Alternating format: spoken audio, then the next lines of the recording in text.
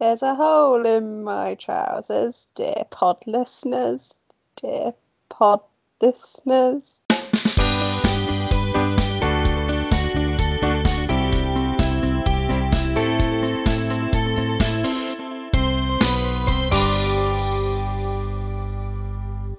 Good afternoon and welcome to the Desert Politics podcast. I'm Katie Brooks.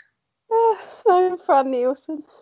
Fran is absolutely cracking up about a joke that's not really that funny. The joke might not even make it into the final edit. It won't. Oh dear. How are you doing? I'm good, I'm grand. I'm exhausted, but I'm good. I've got Fran reclining like an emperor today. It's a good look. Thank you. I got to go to the big Tesco's today. This is how exciting my life is. So I got to go to the big Tesco's, and in the big Tesco's they have a greater selection of grapes. So I've got some black grapes rather than the red grapes, and they're really good. And they also have a larger selection of soups. So normally I take into work this terrible garden vegetable soup, and it needs so much pepper to even taste of anything good. And this week I have carrot and coriander. Oh. Yeah. And leek and potato, which is the best soup out there, to be fair. So yeah. Happy Sunday, everyone. Yeah, we're recording on a Sunday because we've both had really busy weeks again. Fran did a hot second in London on Friday night, didn't you? I was there for about 6 hours, that was it. Which is fun. What did you do? What did you see? So for Christmas, my parents very kindly got me, I say me, my dad got to go as well, so it was kind of a present for him too. I went to see Joan Baez on her farewell tour.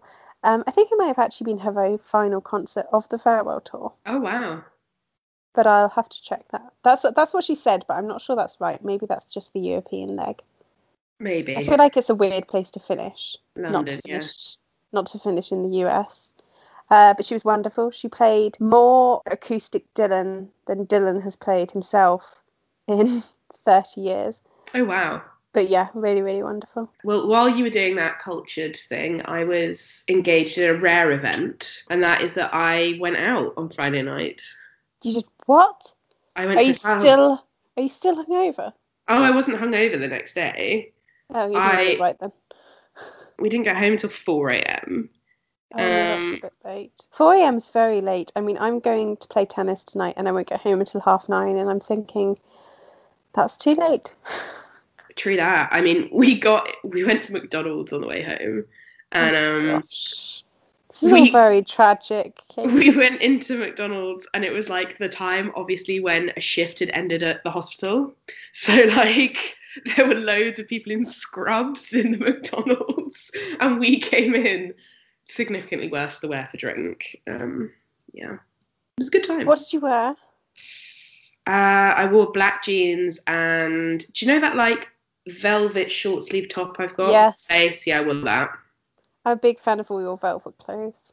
I'm a velvet addict. Francois. Oui. You're on first, I believe, this week, are you not? Oh yes, that's me. Okay, here we go.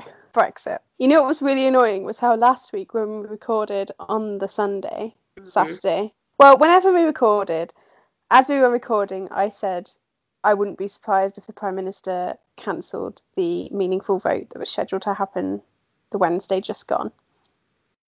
20 minutes after we finished recording, she cancelled it. Which I was... Treason. I know, I felt vindicated, but also annoyed because it meant my prediction wasn't out there before she actually made the announcement that I had predicted. So then instantly our episode was out of date.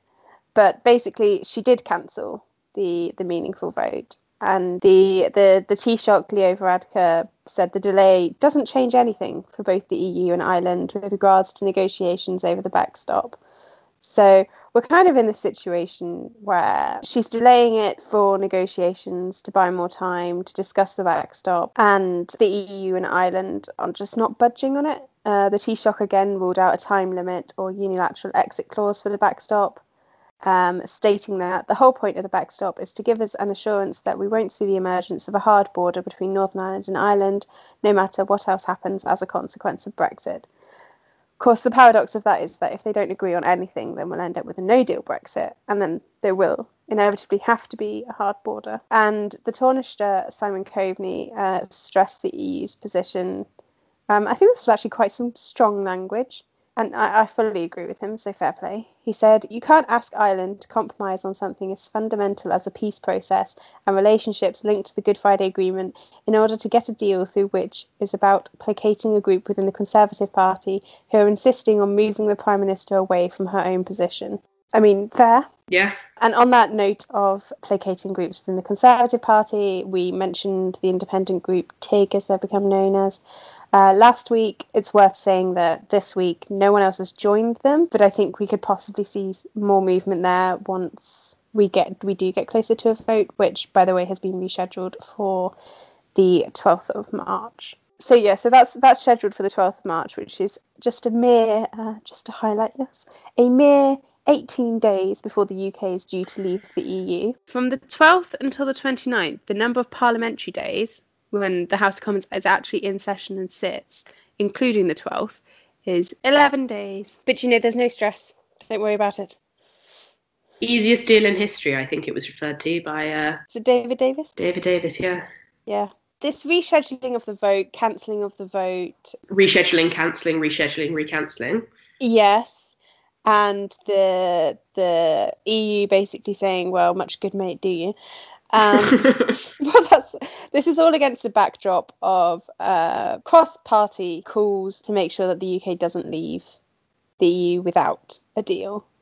So the Labour MP Yvette Cooper and the Conservative MP Oliver Letwin tabled a bill which would force the government to delay Brexit by extending Article 50 if a deal is not secured by the 13th of March. And this comes after three cabinet ministers signalled last week that they would vote for this bill, which is, in essence, rebelling against the government if there was no breakthrough. What happened was the Prime Minister herself actually announced that MPs would be given a vote on rejecting a no-deal Brexit on the 13th of March if her Brexit withdrawal agreement failed to pass through the House of Commons on the 12th of March. And if the MPs voted to reject a no deal on the 13th of March, a vote would then be held on the 14th of March on whether to extend Article 50. So the 12th, 13th, 14th of March are looking to be very exciting. And she said extending it wouldn't be beyond the end of June 2019, an extension. And she made it very clear that, she's not really up for an extension. She doesn't want an extension. She wants to get her deal through the House of Commons. She wants us to leave on time on the 29th of March. What happened was the Cooper-Letwin amendment, which was about rejecting no deal, the actual wording for the bill they used for the amendment that was voted on, they actually used the Prime Minister's own words, where she said that she would give the vote for extending Article 50 if MPs voted to reject no deal. So in essence, because they used the Prime Minister's own words, the government had to then whip the Conservative Party to vote for it, which was a bit awkward. And there were lots of Twitter stories. I think Chris Grayling was... He was in the wrong lobby, wasn't he? Exactly. There was a lot of confusion from Conservative MPs about whether they were meant to be voting for it or not, and people just standing in the wrong place, and it was all a bit chaotic. I mean, we're unsurprised that Chris Grayling was in the wrong voting lobby. Well, I mean, does he know what a voting lobby is? Does he know if he was there to be fair, it's a somewhat archaic part of the British parliamentary system, isn't it? That there are voting lobbies, but come on, he's a cabinet minister. Well, he's been in there for enough time that he knows how to do it. So. Well, exactly. Anyway, so this ended up passing by 502 votes to 20. Mm-hmm. 20 Conservative MPs voted against it. Go them. Bets on who they were. Yeah. There were a lot of abstentions from people as well. Mm-hmm. And the DUP, within the DUP, there was a great confusion about whether they were voting for this or not. Now, at the same time that they voted on this Cooper amendment, there were several other amendments, one of which was Labour's alternative Brexit plan, which was defeated by 323 votes to 240. Now, shortly before this, the Labour leadership had come out and said if their Brexit alternative plan didn't pass, then they would support a second referendum. So after the defeat of their alternative Brexit plan, Jeremy Corbyn said, "We will back a public vote in order to prevent a damaging Tory Brexit or a disastrous no-deal outcome."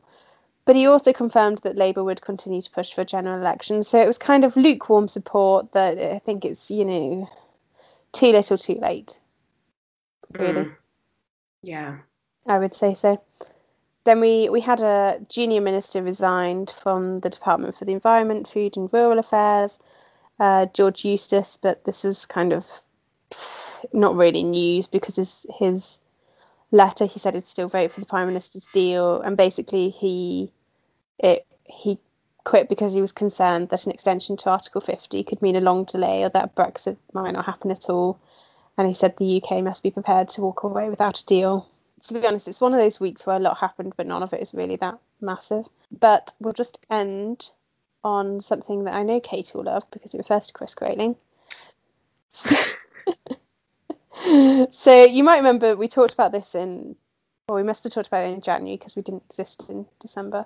But at the end of December, the Department for Transport contracted 3 suppliers to provide additional freight capacity for lorries at ports other than Dover in the event of a no-deal Brexit. Now, one of the firms, Seabourn Freight, had its contract cancelled after it emerged that it had no ships and had never run a ferry service before. Excellent work. And had copied its terms and conditions from a food restaurant. Yes, literally copied and pasted them. On Thursday, I think it emerged that the government was facing a court challenge from Eurotunnel, which is who runs the trains in the Channel Tunnel. It emerged that the government was facing a court channel from Eurotunnel over the contracts it awarded because Eurotunnel said the contracts are handed out in a secretive way and wanted the contracts quashed. And basically Friday lunchtime it came out that the government was going to settle with Eurotunnel for 33 million. So lit. Honestly. The man is costing us so much money. I just don't understand though, because anyone else, they'd have lost their job. Well, yes. Ages ago. Also, I saw something this week about a company that Chris Grayling used to run prior to him running as an MP. Surely it doesn't exist anymore. No, it went into liquidation. Yeah, it would have to. Because of failure to pay tax. Just perfect. So yeah, so that's it. So what week are we heading into? The 4th of March. Yeah, so there's nothing really scheduled to happen this upcoming week. It'll be the final week. It's the final week of negotiations basically between the UK and the EU to discuss the backstop, whether it will be renamed. It needs to be, and this is interesting, looking at, whether it will get through the House of Commons, because ultimately you have to have some kind of mechanism like the backstop. And as the Irish have been very good at pointing out, if you put a time limit on it or a unilateral exit clause, then that defeats the point of the backstop. So those elements can't be included. So something like it has to be included. I think the DUP have had their moment. They've had their moment where they've taken up the stage and the limelight and caused their fuss and, made it very clear how much they value our precious union. They'll probably get some more money thrown at them, which would be nice. Have they used that particularly well in Northern Ireland? Yeah, to be fair, they have actually. Yes, okay. Especially in absence of functioning. Yeah, no, the money has actually been very helpful. Yeah, so, we just need to rename it something in the backstop, slightly make some cosmetic changes, sell it as something else, stick that on, promise the DUP some money, probably vote for it, I think. And because of the Cooper-Letwin amendment that passed, I don't think we can't really put off the votes for another week, which even by Theresa May standards, I think would be cutting it fine if we did put it off for another week. So I would expect that the vote will go ahead on the 12th. So it's just what can be done this week to ensure that. Yeah. Who knows? And there's also there are rumours that that ERG MPs are actually going to vote for it now. So we'll see. We could actually end up with this terrible Brexit, but I still wouldn't be. I'm 50-50. Who knows? I actually, I've kind of reached the point of... Wake me up in September. Yeah, basically. Yeah. But interestingly, you did go to the Alliance Party conference this weekend. I did. So it was a manic weekend for me because obviously Went and saw Big Joan. flew to London in the evening, saw my brother for dinner. He came and joined me and my dad. He can sniff out a free dinner, that man. Went to the Joan Baez concert, then got the train home to my parents' house. So got home to the village at 1 a.m, then had to be awake 7 hours later to get my flight back to Belfast, which I almost missed. I had to run through the airport. I was the final person to board the plane. It was all very embarrassing. Hated every second of it. Should really start wearing a sports bra to the airport. But to be fair, you had a stressful experience on the way there, didn't you? Because why didn't you tell our lovely listeners about your boarding card? I didn't have very long to print my boarding pass, so I just went to press print, and it was still on the same settings as the previous thing I'd printed, which had been on A3, which was actually me printing signs, arrow signs for our event at the Alliance Party conference. So my boarding pass ended up getting printed on A3 paper. And I'm not one for, I hate wasting paper as well. And I didn't have time to reprint it on A4 anyway. So I just had to roll with it. So ginormous. So I looked like a bit of a mug. But to be fair, you know how you get to the scanning gate things and there's normally that delay where it's trying to read the barcode? Yeah. I know, the machine loved it.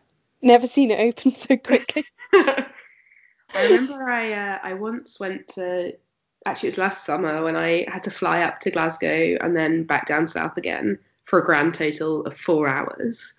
And I remember this.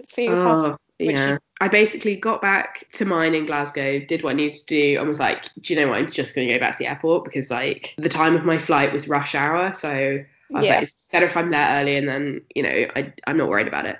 But I ended up at the airport so early that they wouldn't let me through the barrier.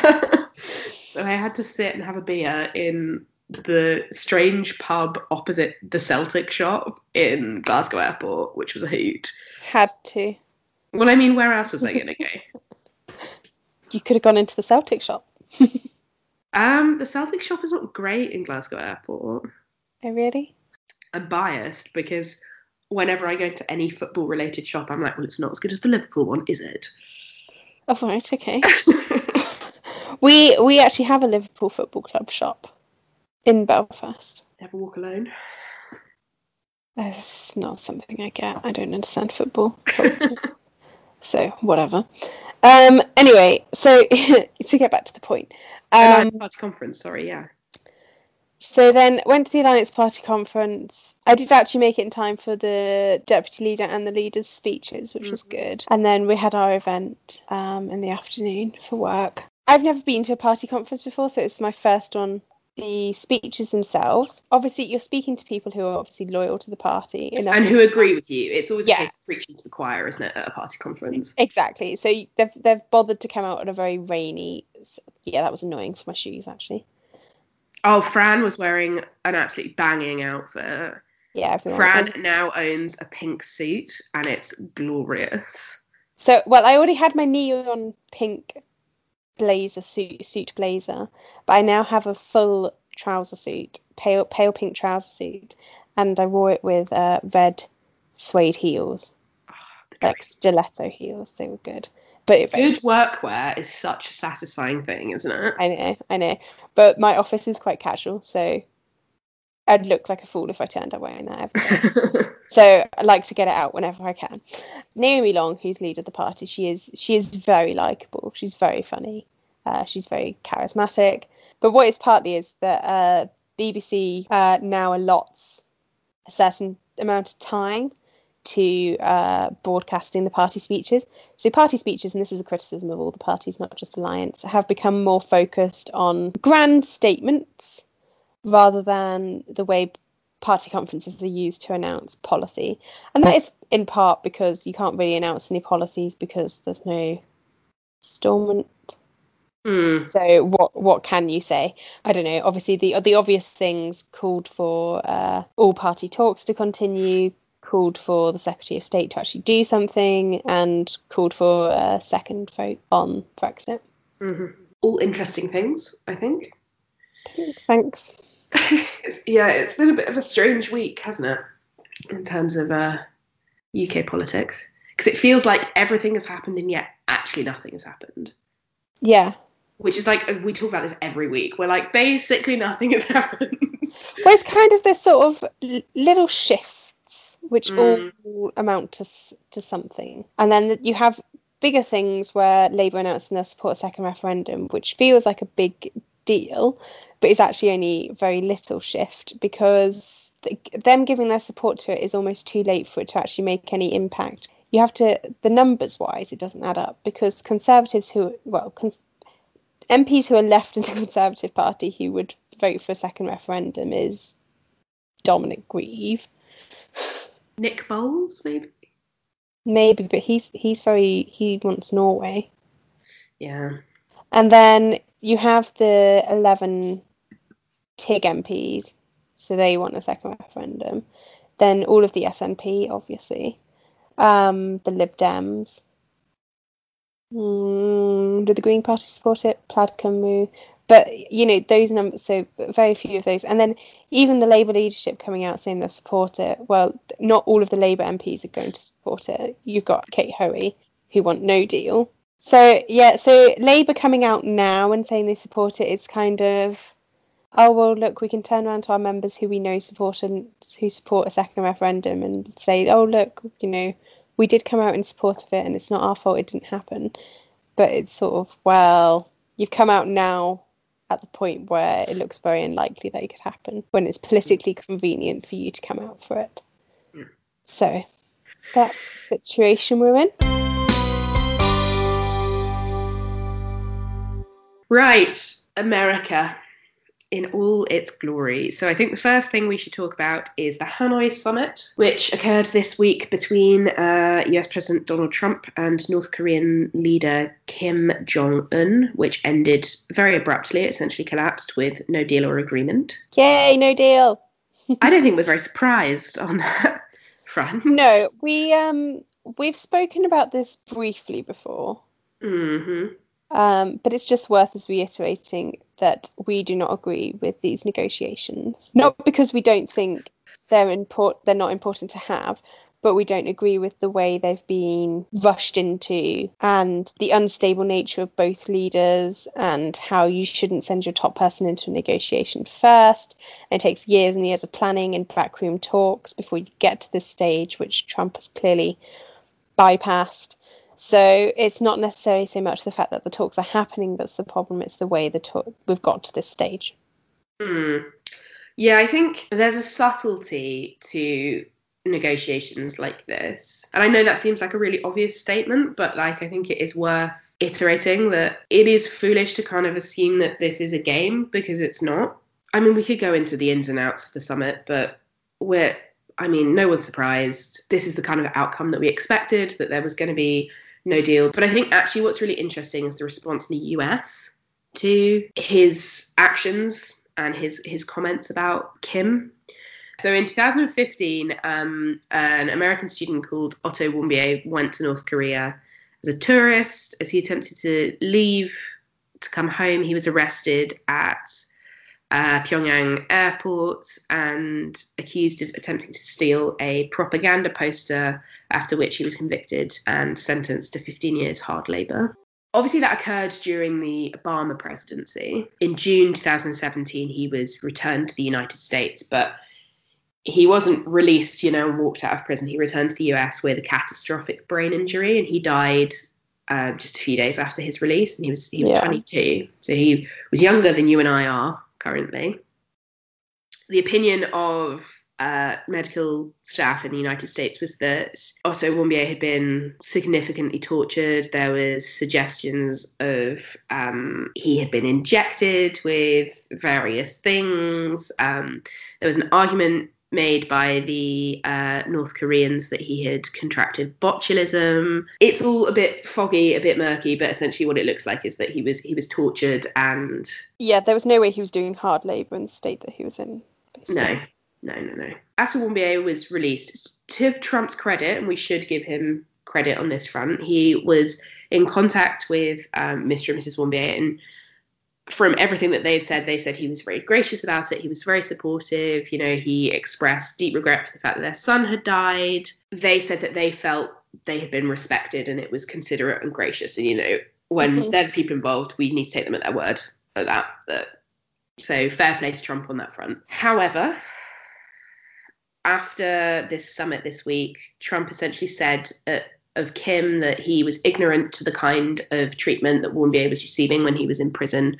And to quote what Trump said, he said, "I don't believe that he would have allowed that to happen. It just wasn't to his advantage to allow that to happen.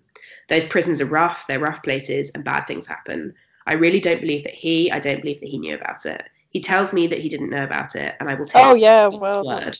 Trump's said that he, you know, really likes Kim. He says that they get on and so on and so forth. So Mr.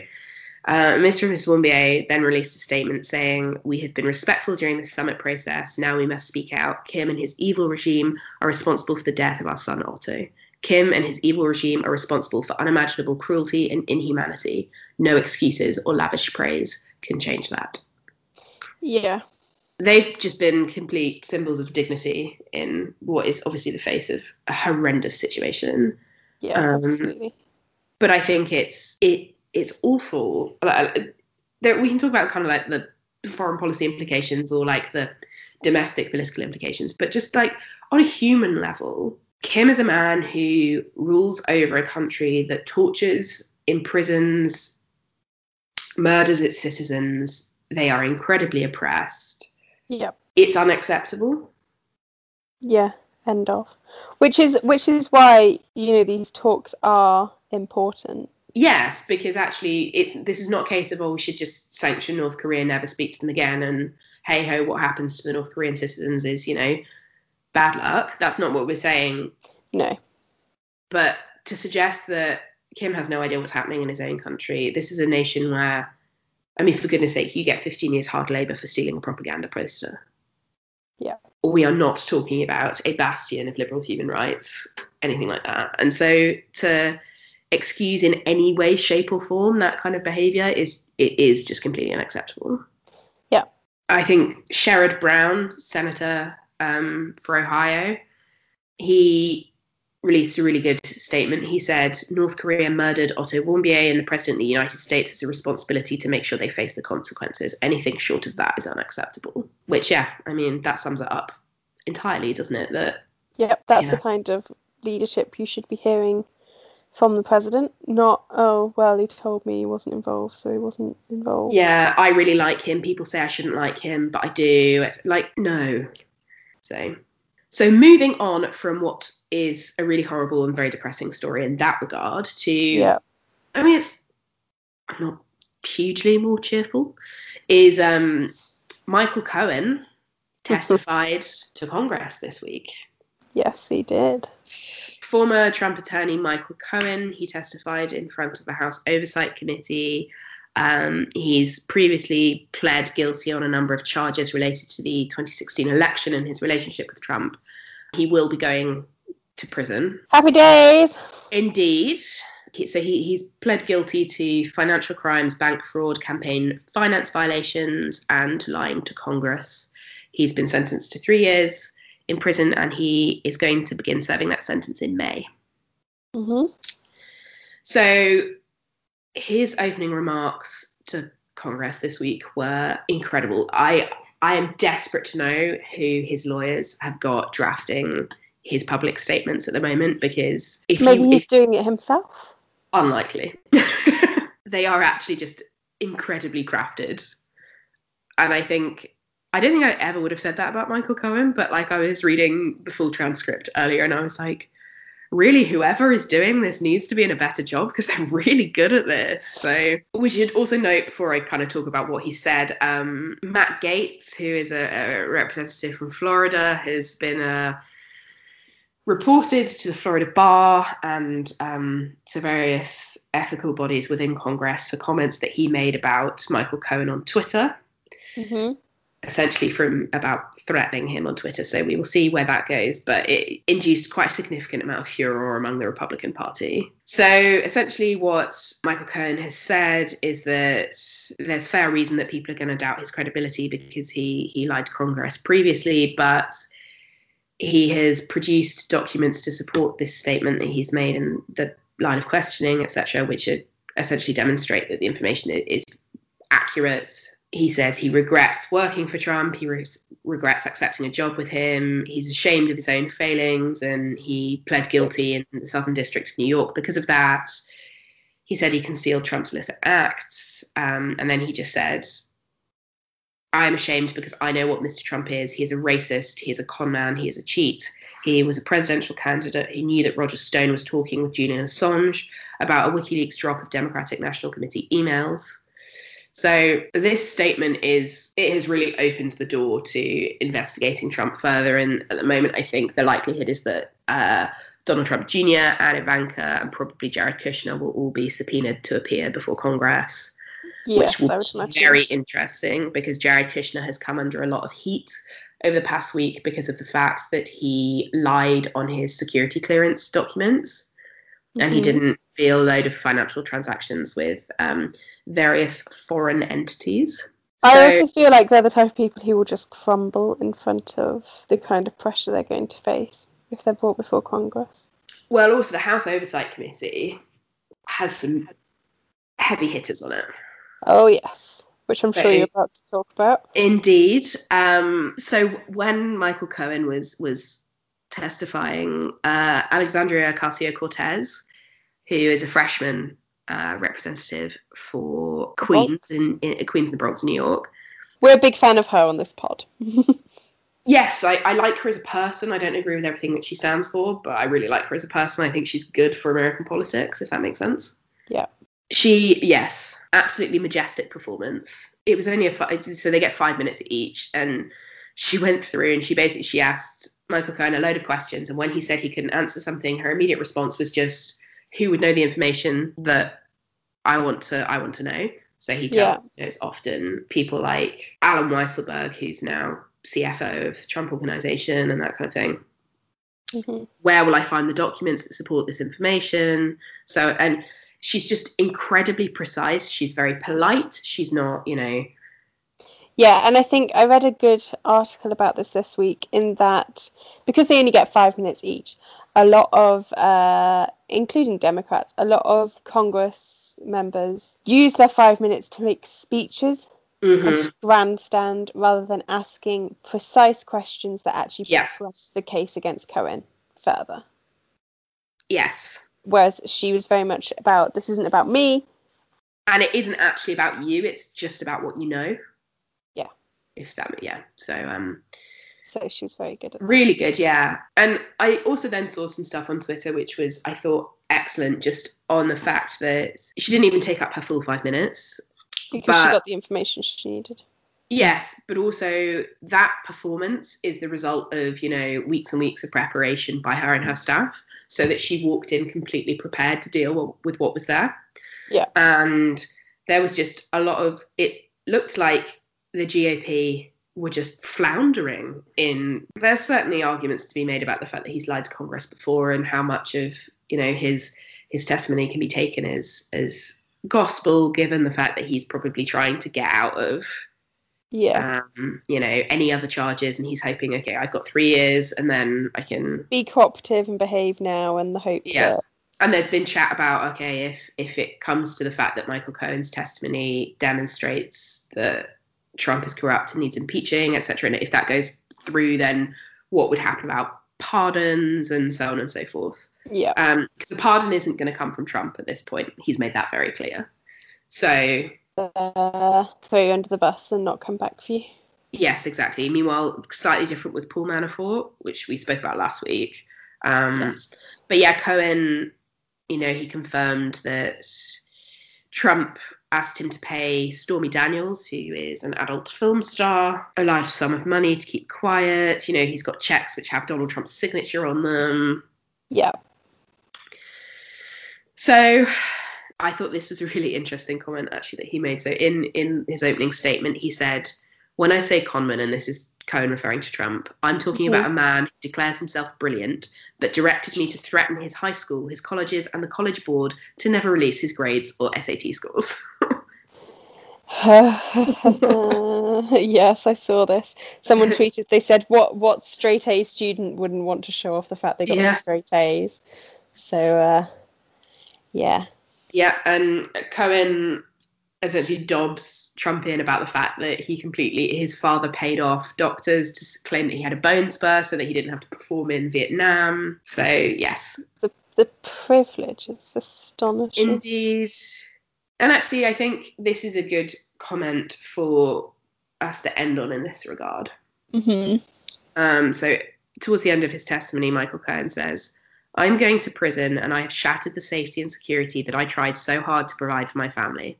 My testimony certainly does not diminish the pain I caused my family and friends. Nothing can do that. And I have never asked for, nor would I accept, a pardon from President Trump. And by coming today, I have caused my family to be the target of personal, scurrilous attacks by the president and his lawyer, trying to intimidate me from appearing before this panel. Mr. Trump called me a rat for choosing to tell the truth, much like a mobster would do when one of his men decides to cooperate with the government." So I think, it's damning. Yeah, that's, I would say, pretty accurate. Yes. Yeah, wow. There you go. Gosh, everyone's going to hell, aren't they? Well, I mean, he does say at the end of it, he says, "I'm not a perfect man. I've done things I'm not proud of, and I will live with the consequences of my actions for the rest of my life. But today I get to decide that the example I set for my children and how I attempt to change how history will remember me. I may not be able to change the past, but I can do right by the American people here today." Yeah, he didn't write that. No. No. And I think he needs to go to prison and he needs to serve his time for what he's done. But, like, yes, if you finally got to the point where you realise, I'm not getting out of this, do the right thing. Like, yeah. I mean, do the right thing anyway, but, like... Yes. So. Gosh. But I would really recommend reading the full transcript of his statement. I will post it on the Twitter. There's a good Vox article.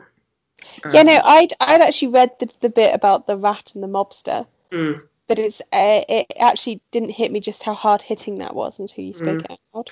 Sometimes that's the thing, though, and I think that's why it is, if you don't want to read the transcript, go and watch the video of it, because it's just like seeing it spoken in Congress, and, you know, that's there forever now.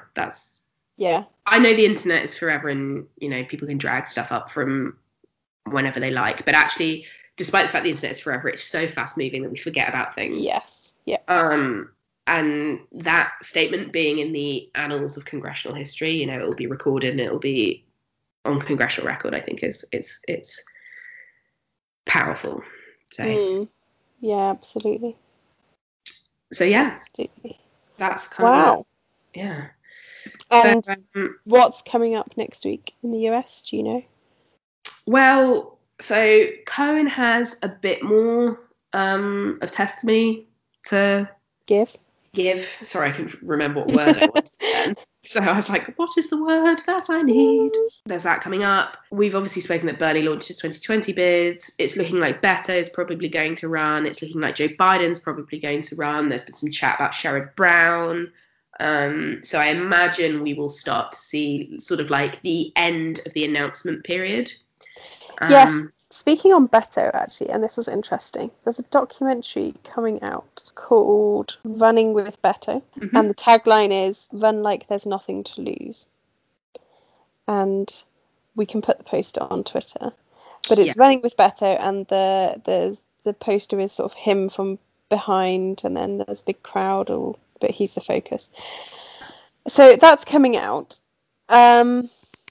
And I think actually the announcement of that is probably going to be in line with, I think it's coming out on the 9th of March. So I imagine that coming out will coincide quite nicely with an announcement should he decides to to run for president. But it was interesting because I saw this on Twitter and people were, and I hadn't actually seen this before, but people don't like him. And this isn't coming, because obviously Republicans hate him, but this is coming from Democrats, and their problem was that, it's all about him and it's kind of state complex, and how the documentary is about what running with him is like rather than the policies that he ran on, if that makes sense. Yeah, I can see it. I think it's interesting because actually what has happened with this presidential run is that people have started to realise that who they are really matters. So, for example, Bernie Sanders, who during 2016 absolutely resolutely refused essentially to be like, this is who I am. He was very much like, these are the ideas that I've got. And we've spoken at length about how we actually think that he didn't really get it right and he's got a bit of a problem. But now he's very much talking about, this is my history, this is, where I come from. And he's taken that from people like Elizabeth Warren, who every time she goes to a campaign rally, she talks about being part of the squeezed middle class and talking about nearly losing their home and about, the work that she's done to protect essentially the middle class families like hers. So I think it will be interesting because we're now in a kind of point where actually personality and carving out that idea of who you are, not just what you stand for, is really important. And that's also that the greater crossover, or the realization that what you stand for is actually part of who you are. Exactly, yes. And so and I think this was an issue that Hillary had, was she tried, the only thing that she carved out in terms of this idea of identity was, I'm the first woman. Yes. And actually it would have been way better for her to say, this is who I am. I was married to the governor for Arkansas, and I decided that I wasn't going to be just, someone who just benefited from the taxpayer and got to hold tea parties. I was going to keep being a lawyer who represented women and children. I was a first lady and I was passionate about healthcare. I was Secretary of State. And all of these things are my experiences, but they also tie into my identity. My identity is about X, and it's about Y. And actually, I think I like Hillary Clinton a lot. I really admire her, but I do think it's a problem that I sometimes think, actually, I don't know who she is. I've read all her books. I wanted her to win the 2016 presidential election. I believed in the policies that she espouses, but I couldn't tell you who she is. Yeah. And then that's probably fair. And then when things like, the fact that she carries hot sauce with her because she really likes spicy food, when that came out, that then seemed like a kind of a token. It seemed a bit like I'm trying to be interesting rather than sort of, do you know what I mean? Like, yes. So I think actually maybe we'll see.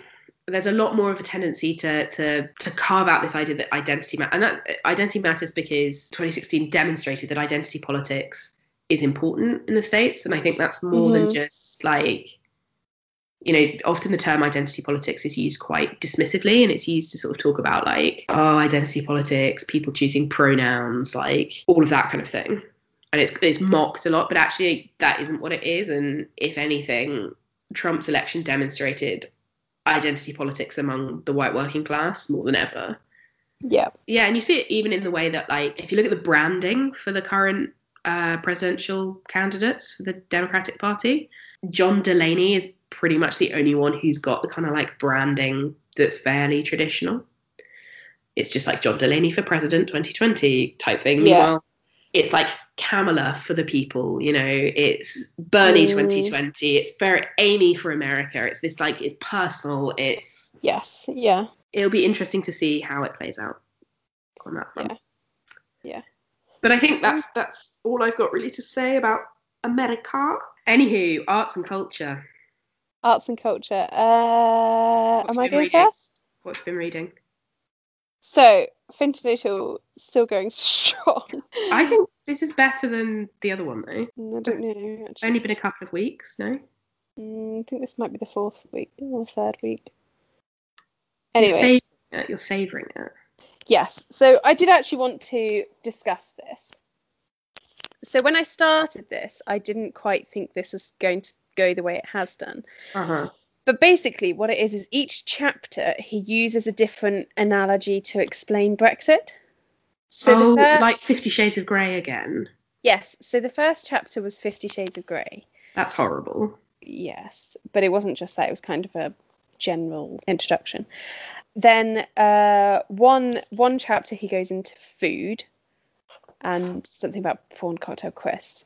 But the chapter I most enjoyed was it uses, it's not so much an analogy, but it's more this is the angle I'm going to take to explain Brexit. So in some ways it can be quite an exhausting book because it's just you're reading it and every chapter kind of makes the same points, but it makes it from a different perspective, which I think is partly why it's taken me so long, because it's sort of, you need to read a whole chapter at a time, otherwise you forget where you're going, but it's too much to read 2 chapters straight after each other. Although it is really, really well written. But the chapter I've most enjoyed, and it's because it's something I've picked up on myself, whereas the other things I think are little nuances that you couldn't really pick up without doing much research, is the chapter on World War II. Oh, right, okay. And about the idea of the sort of victim of invasion idea that Britain has of itself, even though the UK hasn't really been successfully invaded since 1066. Exactly. So, well, I guess we've had minor ones, skirmishes with various parts of the UK, but yeah, basically 1066. Yeah, so it's very interesting, and then it goes into the way language has been used throughout both the referendum and then the subsequent negotiations. That's very much like World War II rhetoric of, the Dunkirk spirit, and we got through this before, we'll get through it again. The way it's been referred to as like rationing and, the good war spirit of the home front, keeping things in check, like it won't do us any harm. But also everyone who's espousing that never lived through the war. Yes, exactly. Like, essentially, the older end of baby boomers were all born after the war. That's the point. They're baby boomers. Yes. But also the idea of Germans. Yeah, well, that's those silly comments from Mark Francois and that kind of thing. Yes. But I think also just from personal experience, so my sister, bless her, helps out with our local Riding for the Disabled Association, and she has been doing it since she was 11. She does it every weekend and during the summer holidays, more so. The woman who runs it is in her 80s, and they're very, very good friends. And when the Brexit referendum came around, my sister was only 16, and the woman and her, they were driving home and they were discussing it, and she was saying to my sister, I really don't know how to vote because I know a lot of young people want us to vote Remain, but I've lived through German occupation before and I don't want to see it happening again. It's just like that statement is just so inaccurate in so many ways. When were we occupied by the Germans? Unless you lived in the Channel Islands. Exactly. And so that kind of rhetoric isn't rare. This idea of no. And so I think that was a very interesting chapter. So yeah, it's definitely a book I recommend. The way both world wars have played into our psyche of our identity, our national identity, of our finest hour, etc., has been very, very interesting. Yeah. I want to find some quote from this. But this is there's one chapter of the book which is about the charge of the Light Brigade and all that, and Arabs, etc.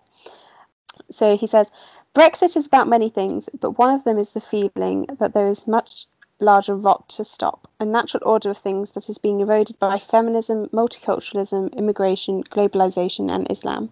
Emotionally, Brexit is fuelled by anxiety. Asked on the eve of the referendum how EU membership made them feel, voters were given a list of 8 words: 4 positive, happy, hopeful, confident, proud, and 4 negative, angry, uneasy, disgusted and afraid, and invited to choose up to 4 of them. Feelings of unease dominated, with 44% selecting this word, as against just 26% who went for the most popular positive term, hopeful. No other positive word was selected by more than 14%. Overall, just 32% chose 1 or more positive words, while fully 50% chose 1 or more negative words. Twice as many felt angry as felt happy. The great salve to anxiety is the sense of control. The Brexit campaign spoke directly to this need with its brilliant slogan, Take Back Control. But this is exactly what the grand tradition of British heroic failure would never have articulated. There could be no back about it. Its fundamental gesture was, I, as an English gentleman, and thus by extension we English, am in control. Brexit in this sense has to concede a great deal of psychological ground. It cannot afford the supreme self-confidence of treating triumph and disaster as twin impostors. Where the grand tradition laughs in the face of fear, Brexit had to tap into deep anxiety about the loss of status. It had to somehow put together two fears, the older one about Britain's loss of status in the world after 1945, and the newer concern that the privileges of whiteness were being eroded. Wow. He's such a good writer. He is, yeah. His articles are always excellent. It's just ridiculously good. Yeah. But yes, so we're still plugging away with that one. I wonder if I'll finish it before the 29th of March. I think is my aim. But there definitely needs to be a follow-up book, because this is very all, why did Brexit happen? I think there could be a whole other book on the negotiations. Please, no one pinch the border and the Irish dimension. Please, because that's my PhD topic, hopefully.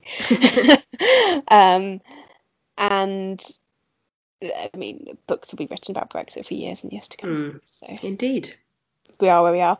But other cultural things. So last weekend, just after we recorded, I then went to the cinema to see On the Basis of Sex, which is about Ruth Bader Ginsburg. And so I think, and I want to put this out there because I didn't really mention it last weekend, and then the Oscars happened. And you were really excited about seeing On the Basis of Sex, weren't you? Yes. So I think last weekend I saw Green Book and I saw On the Basis of Sex. And both of them were two films I was really excited to see. And both of them I left feeling like they were good, but just slightly underwhelmed. And I thought they were good because I enjoyed both of them. But I think having some time to reflect on it, I think I enjoyed them both because they're both good stories. And I think On the Basis of Sex, it's a really, really great story. And Ruth Bader Ginsburg is actually in it at the very end. Closing sequence has she's walking up the steps to the Supreme Court. It's a good story. It's a feel-good story. It's a relevant story in 2019. She's a woman, especially the Trump administration. It's a good story, but I don't think it was necessarily the best produced or acted film in the world. Green Book, on the other hand, I think was very well acted. And it's a story that if you're white makes you feel good, because it's, isn't this nice? It's a nice story about how people got on during a very racist era. And I think you do have to check your privilege slightly to say, why am I enjoying this? In the same way that, I love The Help. Obviously, a lot of criticism has since come out that it almost airbrushes it to make it seem like racism is no longer a problem. Yeah. Obviously it is. And I don't think, I don't think it was Oscar-winning film. But then a load of other stuff. Even though it did win the Oscar, but I think, as far as I can tell, I really don't know enough about films, and I haven't seen enough of them. But I think it was from the list it had to choose from. It had to pick that one basically, because other films were surrounded by scandal. I think was Bohemian Rhapsody one of them that was nominated or something, and that's had a huge scandal with the directors and the producers. Then The Favourite was nominated, but I think a film about an English queen who even the English haven't heard of is a bit too niche. Then there was a film which was produced by Netflix, but I think there was a lot of politics about not wanting to award Best Picture to a Netflix film, essentially. And it left you with Green Book, so they had to award it to Green Book. Whereas I think something like BlacKkKlansman, which we've talked about before, is much better because it at least has the audacity to finish with that sequence about how racism hasn't gone away, even though the film itself does centre around a black-white relationship during the 60s and 70s. That's an interest. I have not seen Green Book, so I want to see it to, Yeah, I think it is very well acted. Mahershala Ali, I mean, he's a brilliant actor. Yeah. And I saw him in Moonlight, which won Best Picture Oscar 2 years ago, I think it was. And that's a brilliant, brilliant film. So, he is very good, but even he himself... after the film was produced, he came out and said, I did the best with the material that I was given. So that's all a bit interesting. So yes, but still worth seeing. I mean, I did enjoy it. I think it's just a question of why did you enjoy it. So that's for me. Have you been up to anything? I've read a lot because obviously I'm still getting over this vile illness. So read some fiction this week, which is Lovely. the first time in a long time. So I read a book by Christine Mangan called Tangerine. It's her debut novel. It's already been suggested that it's going to be made into a film by George Clooney's production company. Okay. With potentially Scarlett Johansson in it. Basically, it is a psychological thriller and it's set in Tangier in 1956. It's got kind of like a LGBT storyline and love affair in it, and Well, isn't it LGBT film month or something? I'm not sure. I don't want to kind of like reveal too much about it because it's worth just reading, knowing as little about it as possible, I think, because like some people have really loved it and some people have really hated it. I thought it was really good. I don't think the love affair between two women is going to shock anyone like in today's age, but I think it is well written about the fact that like it would be shocking for the time. Right, okay, which is difficult to do. Yeah. And I don't know if Christine Mangan is writing from a gay perspective or anything like that. So like I couldn't comment on that, but I thought it was really well written. And I really enjoyed it, and I really liked the description of Tangier. Like I thought it was very well done. So there's a really nice line which is this strange lawless city that belonged to everyone and no one. And there's a really nice sort of like fluidity to the way she writes, so I would recommend it. And I also finished Howard's End is on the Landing by Susan Hill, which is I've actually read before, but it is basically she reads through like for a year she decides not to buy any new books and she just reads through like the ones she owns already or like ones she's previously reread. Oh, fitting, given that you were rereading it. Indeed, yes. She's written a book called Jacob's Room is Not His Own, I think, which is about, she reads through, for a year she kind of like reads and travels, and it's also very well written. She's written thousands of books. Not literally, she's written a lot. Like she wrote The Woman in Black and that kind of thing. So, yeah, so that's very good. And then I've just inspired by that book, started rereading one of my favourites called The Optimist's Daughter by Eudora Welty, which is just a really good book, and I would really recommend it to anyone. Lots of fiction these days. So I think I'm going to have to get back on the non-fiction horse this week. But The Optimist's Daughter is quite short, so probably finish it this evening. And then... Yeah, and if you've read it before, I think you do read quicker. Yes, 100%. It's just... So Eudora Welty is often compared with Faulkner, and I also really like Faulkner. But I just think she writes in such an exquisite way, and she's really good at like getting under her character's skin a little bit, and like you come away from her books feeling a little bit like you don't know whether you like or hate the people that she's written, but they're very real. And yeah, I think it's good in that regard, that it's very she gets into kind of like the human condition, and I say that in inverted commas because it is a bit of an arsey turn of phrase, but like she's very good at it, so would recommend. Everyone will be pleased to know I have not rewatched the Harry Potter films this week. That's a true sign that it's better. Yeah.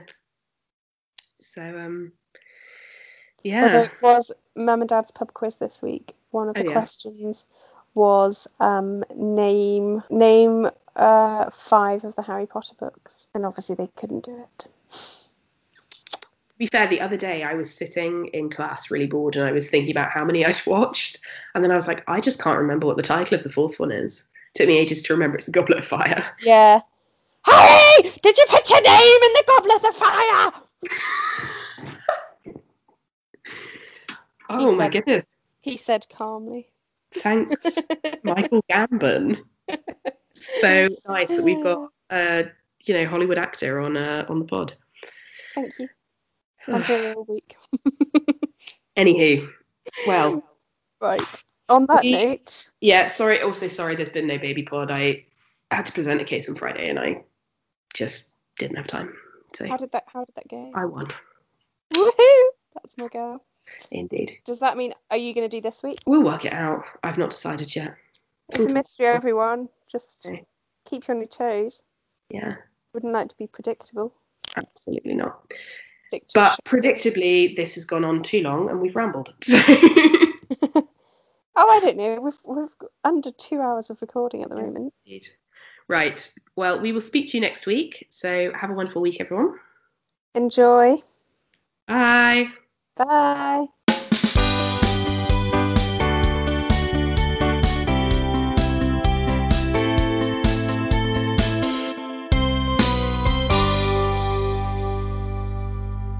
Sue you for everything you're worth.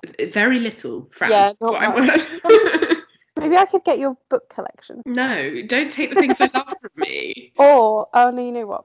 Your vinyl recorder and Mamma Mia 2 soundtrack. Literally the only one of my vinyls that you want. Yes. I have a great collection of vinyls that I'm very proud of, and the one you want from me is the Mamma Mia 2 soundtrack.